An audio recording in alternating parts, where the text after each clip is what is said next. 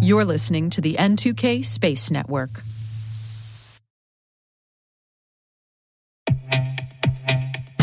And now, a word from our sponsor, SpyCloud, the leader in operationalizing cybercrime analytics. Traditional threat intelligence is a thing of the past. Cyber criminals are stealing vast amounts of credentials, session cookies, and financial data every day, and it's hard to keep up. SpyCloud is the trusted partner businesses turn to fully understand their darknet exposure risk and neutralize threats before it's too late. SpyCloud alerts your organization as soon as an employee or customer's data appears on the darknet, so you can act faster than bad actors to prevent cyber attacks like ransomware, session hijacking, account takeover, and online fraud. With insights from the industry's largest repository of recaptured data, protect the digital identities and systems most important to your business. Get your free corporate darknet exposure report at spycloud.com/cyberwire and see what information criminals have in their hands today. That's spycloud.com/cyberwire.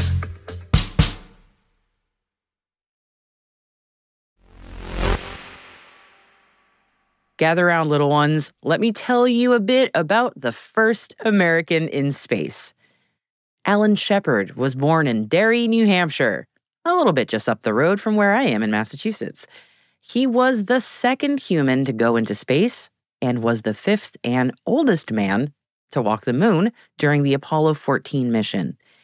He was famously quoted as saying, "It's a very sobering feeling to be up in space and realize that one's safety factor was determined by the lowest bidder on a government contract." Classic. And he is the namesake for Blue Origin's suborbital vehicle, which returned to space today. T-minus 20 seconds to LOS speed rest. Go for deploy. Roger roll. Today is December 19th, 2023. I'm Maria Varmazis, and this is T-minus.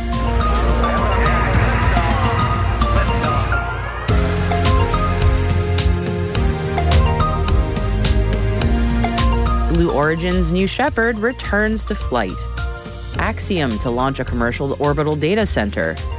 UNOSA announces a space bridge for global dialogue. And our guest today is Kirsten Hibbard from the Challenger Learning Center in Maine. Stay with us to hear more about their incredible STEM outreach program.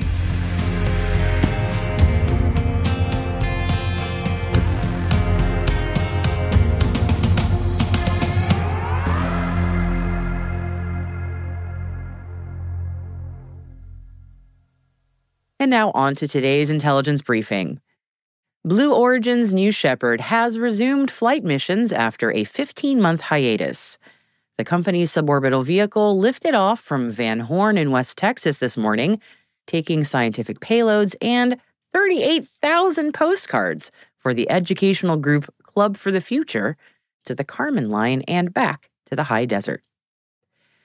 New Shepard experienced an anomaly in September 2022, which saw the booster explode at Max Q. We all watched the live stream in anticipation today as the rocket hit Max Q and then MECO, main engine cutoff, followed by separation, sending the capsule into low Earth orbit before it returned to terra firma under parachutes. The real star of the show was the booster that had its 9th flight and successfully landed itself for reuse in the future. It honestly looked a bit like an AI-simulated video as the engine booster ignited its reverse thrust and landed effortlessly. The live stream finished with a plea for people to apply to their hundreds of job postings and a message that they will resume their human spaceflight program soon. Congrats to Team Blue!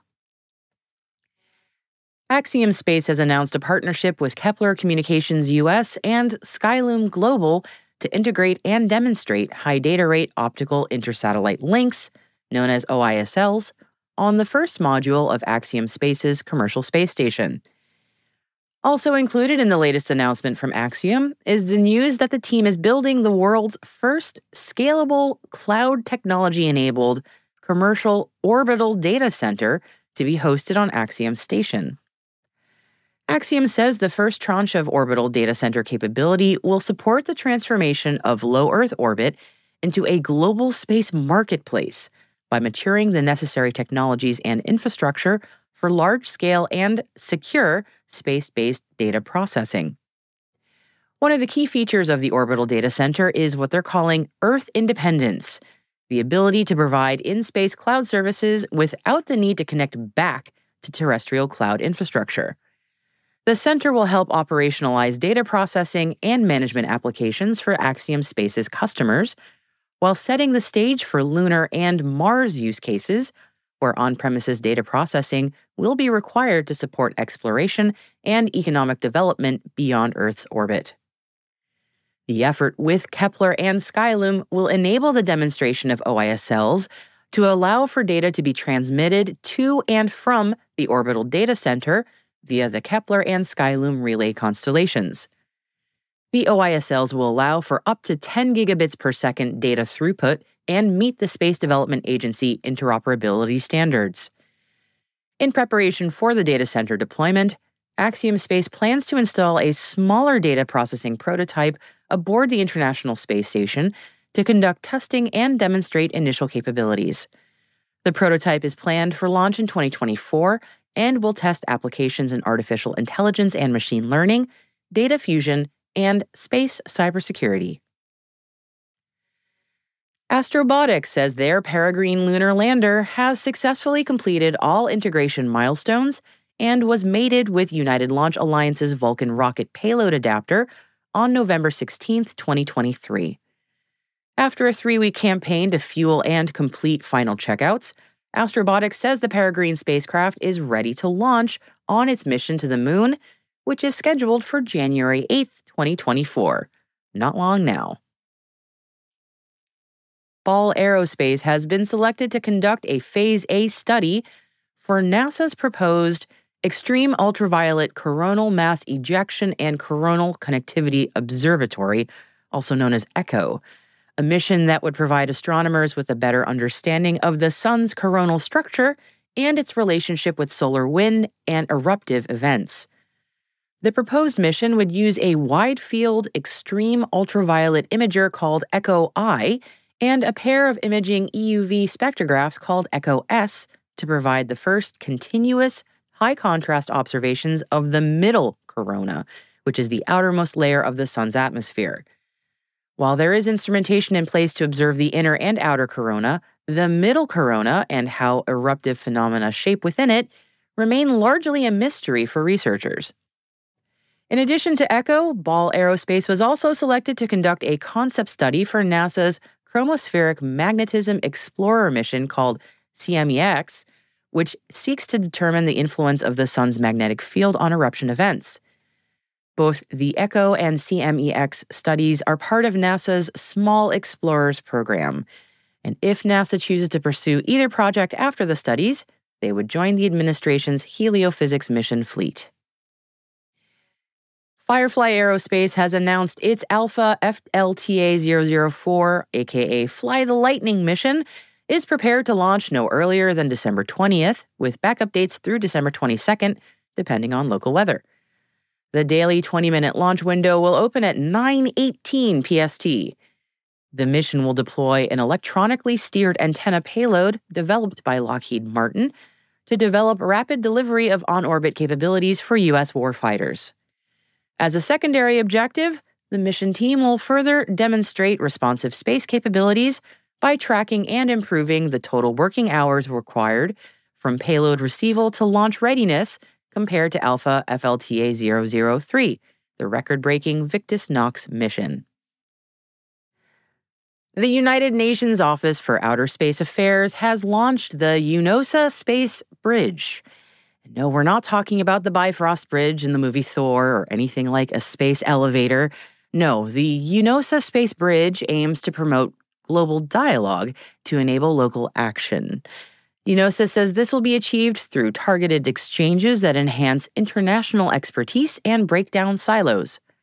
The bridge, again, metaphorical bridge, will aim to bring relevant stakeholders together to ask the right questions and identify solutions that empower policymakers to advance space sustainability and leverage space for the Sustainable Development Goals. UNOSA will launch a consultation over the coming months to identify specific topics for discussion in 2024. Last week, we reported on the doom and gloom of the European Space Agency's launch program, with issues plaguing both the Vega rocket and Ariane 6. But as always with setbacks in space, the only way is up. Teams from Ariane Group, the French Space Agency, and the European Space Agency successfully carried out another launch sequence of Ariane 6 on its launch pad at Europe's spaceport, French Guiana, for the combined test campaign. The combined test loading tested a launch countdown aimed to qualify the launch system in degraded conditions to ensure its robustness and prepare for operations. According to ESA, the rehearsal was very well executed, and the countdown ran exactly as planned. It's always nice to report on success. The U.S. Office of Space Commerce and India's Department of Space held the first meeting of the Commercial Space Working Group under the U.S.-India Civil Space Joint Working Group, sharing updates on commercial space governance and scoping joint priorities for cooperation in 2024. This effort was called for in early 2023 and reiterated by President Biden and Prime Minister Modi during their meetings in June and September. And it's been just a few days since China launched its mysterious space plane back into orbit, and already it has amateur spacecraft trackers around the world watching its every move and spotting some strange happenings. According to one tracker, the space plane has released 6 objects into Earth orbit, some appearing to be emitting signals reminiscent of those emitted by objects that China's space plane released on previous missions.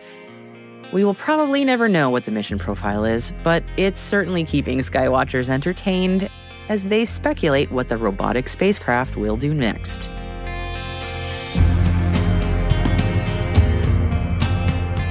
And that concludes our briefing for today.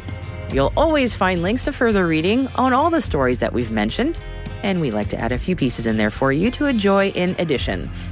And today we've included an announcement from Johns Hopkins University Applied Physics Lab in recognition for the Parker Solar Probe team, and the other is a Bloomberg piece on Amazon's Project Kuiper.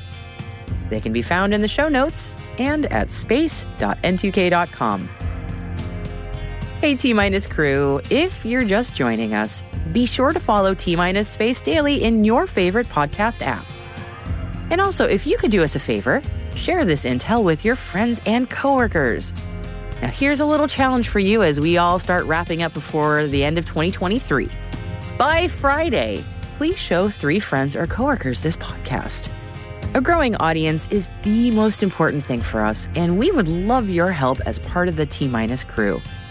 And as a side note, we're not going to be publishing our usual daily shows over the holiday week.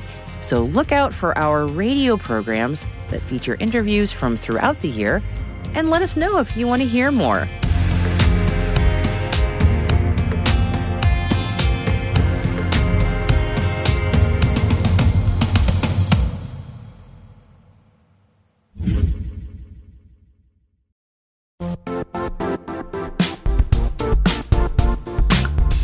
The IT world used to be simpler. You only had to secure and manage environments that you controlled. Then came new technologies and new ways to work. Now, employees, apps, and networks are everywhere. This means poor visibility, security gaps, and added risk. That's why Cloudflare created the first-ever connectivity cloud. Visit cloudflare.com to protect your business everywhere you do business.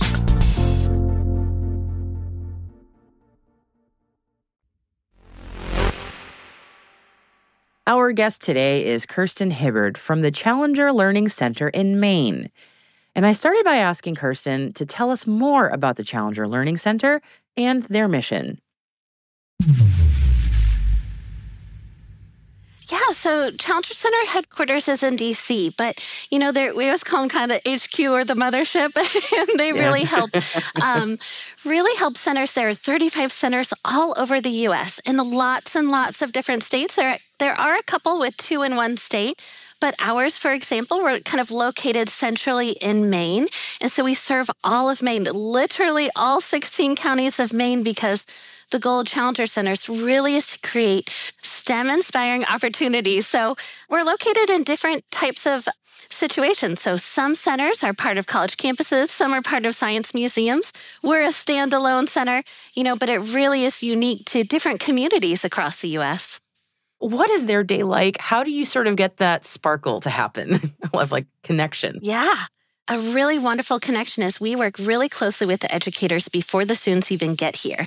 Sometimes students will fill out a job application. So a middle schooler has not filled out a job application, but it gets them thinking about, okay, this is skills that I have or things I would need. And then they actually rank. These are jobs I think I want to try. And that educator, he or she is the key because they will push a student, say, you should try that. You should try robotics. You should try it. Or did you know there's a job about space weather? Or man, let's do navigation, engineering, I'm medical team. And so a student then, once they come in, they've been assigned to a job team in mission control or as an astronaut, and we welcome them. They have a crew manifest. And then they even get a job badge, like a real job badge. You'd scan to enter your job. And from that point on, they're that STEM professional. In fact, we call them by their job title, not by their name. So they are truly that job title. We go over their mission objectives and say, as a navigator today, these are your responsibilities. Or as a med team, or as the aero engineering team. And they really sweating. I'm a little nervous. Well, a middle schooler, they'll be like, you trust me? And we're like, it's basically handing the keys to the car and saying, you're going to drive today, but I have the confidence that you can do this. You're going to do it well. And we're going to have a great mission today. I believe you when you say that. I'm like, yes, I am. All right. So I'm very glad that you do this for a living. So I'm like, I'm with you. I'm ready to do this now. It's an intense mission. It's for 2.5 hours. So in that mission, they're really from top to bottom going through their mission objectives. And it really is about, those science objectives of while we're on the mission, we want to gain this knowledge, do these experiments so we can learn and gain knowledge about living off Earth and how we can go deeper into space. But Maria, halfway through, the software, we always make it so something goes not as planned, as in true life. So they have to do that classic risk assessment. We want to get these science projects done, but we want to keep the crew safe. And they have to decide as a team. We don't let their educators, our staff, they get to decide how are we going to move forward with this mission. And so, man, it's great. It's intense. It's an intense 2.5 hours, but at the end, wow, how powerful when they have had control and have had a great mission. Man, they own that success. And there are jobs like communication. We also say that, you don't have to be an astronaut. There's actually very few astronauts. There's all these jobs, 40,000 jobs just at NASA, that are supporting these missions. We need communication specialists. We need reporters to tell these stories. So it's for those students that don't think STEM is their space, it's even saying, but did you like this? There is a place for you here, and if this brought you joy, you can share that and be a part of it. So breaking down all those barriers. That is so important. And I love hearing you say that because that is, as I've said many times, I didn't need much convincing. I was not the kid who needed to be told, hey, space is for you. I was like, I want to go, just send me. But it's for many other people who are, for kids who are going, I don't even know if science is for me. I don't even know if what does this mean for me? I don't see a path. I don't have any interest. And getting that, this is actually something cool that maybe is attainable, not knowing that there's a way in is life-changing. It's really life-changing. And I know that for your center, especially in Maine, you guys have a specific mission for sort of raising people up, specifically in Maine, and sort of encouraging people to go more into higher education. Can you talk a little bit about that? Yeah. So while we focus on the mission and mission objectives, actually during mid-mission and the post-mission, it's really talking about STEM careers. And this is where we really highlight even local companies, as part of the STEM pipeline of saying, you can live and work in Maine.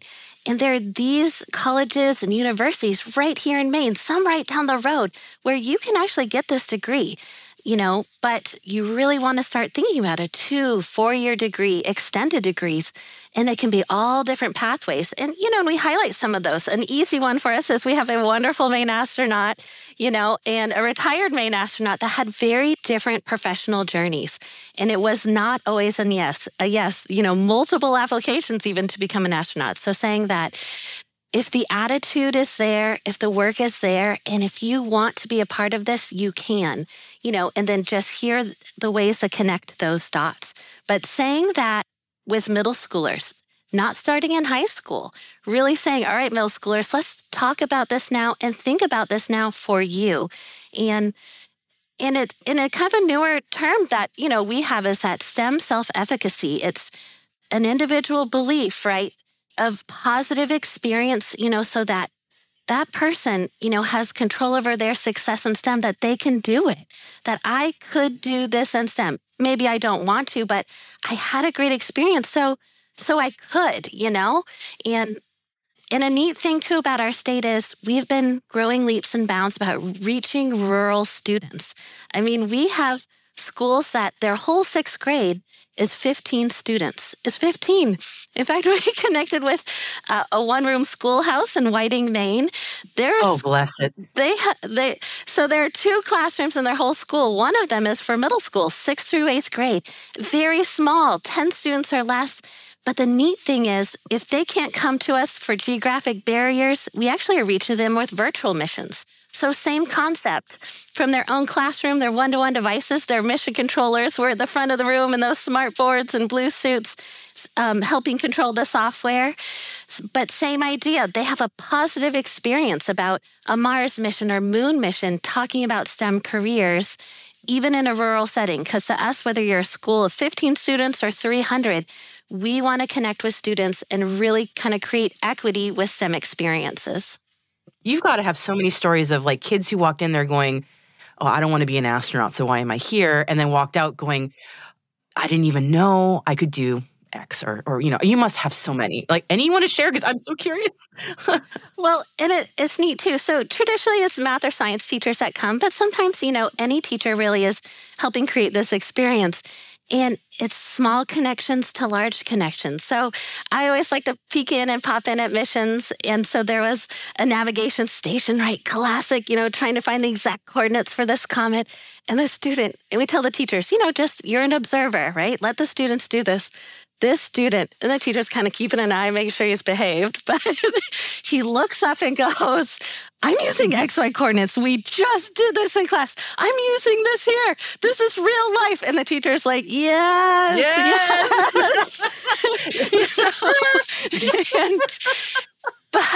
And so, of course, those great things, oh, yes, this is applicable to life, but he was like, I learned this and I can do this here.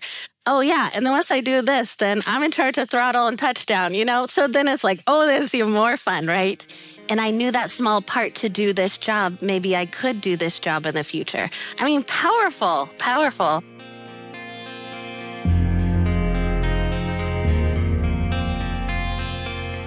Be sure to join us this Saturday, December 23rd, for our Deep Space episode featuring my full chat with Kirsten about the Challenger Learning Center in Maine and how we as space professionals can do more to engage with students and get them interested in STEM careers.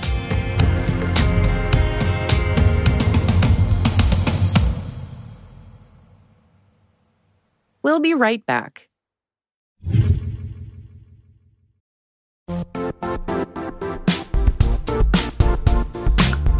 And now, a word from our sponsor, Zscaler, the leader in cloud security. Cyber attackers are using AI in creative ways to compromise users and breach organizations. In a security landscape where you must fight AI with AI, the best AI protection comes from having the best data. Zscaler has extended its zero-trust architecture with powerful AI engines that are trained and tuned by 500 trillion daily signals. Learn more about Zscaler Zero Trust Plus AI to prevent ransomware and AI attacks. Experience your world secured. Visit zscaler.com/zerotrustai.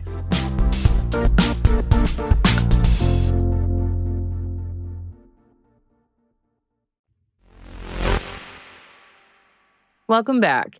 All right, hands up. Who's guilty of watching back-to-back videos of animals in silly and cute situations? Everybody, right? Everybody. Okay, well, if your preference tends to be more towards the feline variety, then this story is especially for you. We talked about the laser communication beaming experiment that NASA completed recently from the Psyche vehicle, nearly 19 million miles away. But we didn't know at the time that the communication was actually a cat video. Meow. Yep. Okay, NASA's Deep Space Optical Communications Experiment beamed an ultra-high-definition streaming video on December 11th of an orange cat named Taters. The demo transmitted the 15-second test video via a cutting-edge instrument called a flight laser transceiver of a playful orange cat chasing, of all things, the elusive red dot from a laser pointer as it moves across a couch. The video signal took 101 seconds to reach Earth and was sent at the system's maximum bitrate of 267 megabits per second. The instrument beamed an encoded near-infrared laser to the Hale telescope at Caltech's Palomar Observatory in San Diego County, California, where it was downloaded. Each frame from the looping video was then sent live to NASA's Jet Propulsion Laboratory in Southern California, where the video was played in real time. Yep, engineers at NASA were caught watching cat videos on the job, and this time, they were being paid for it. Living the dream, guys. Living the dream.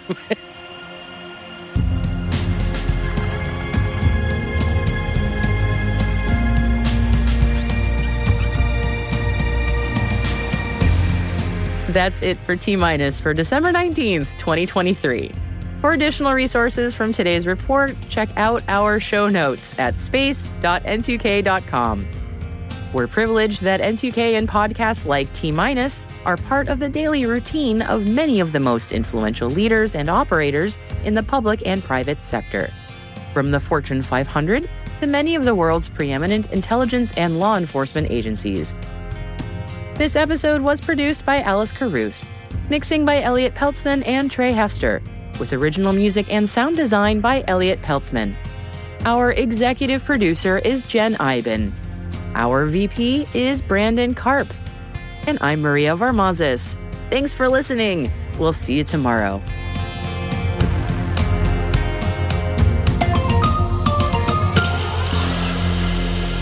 T-.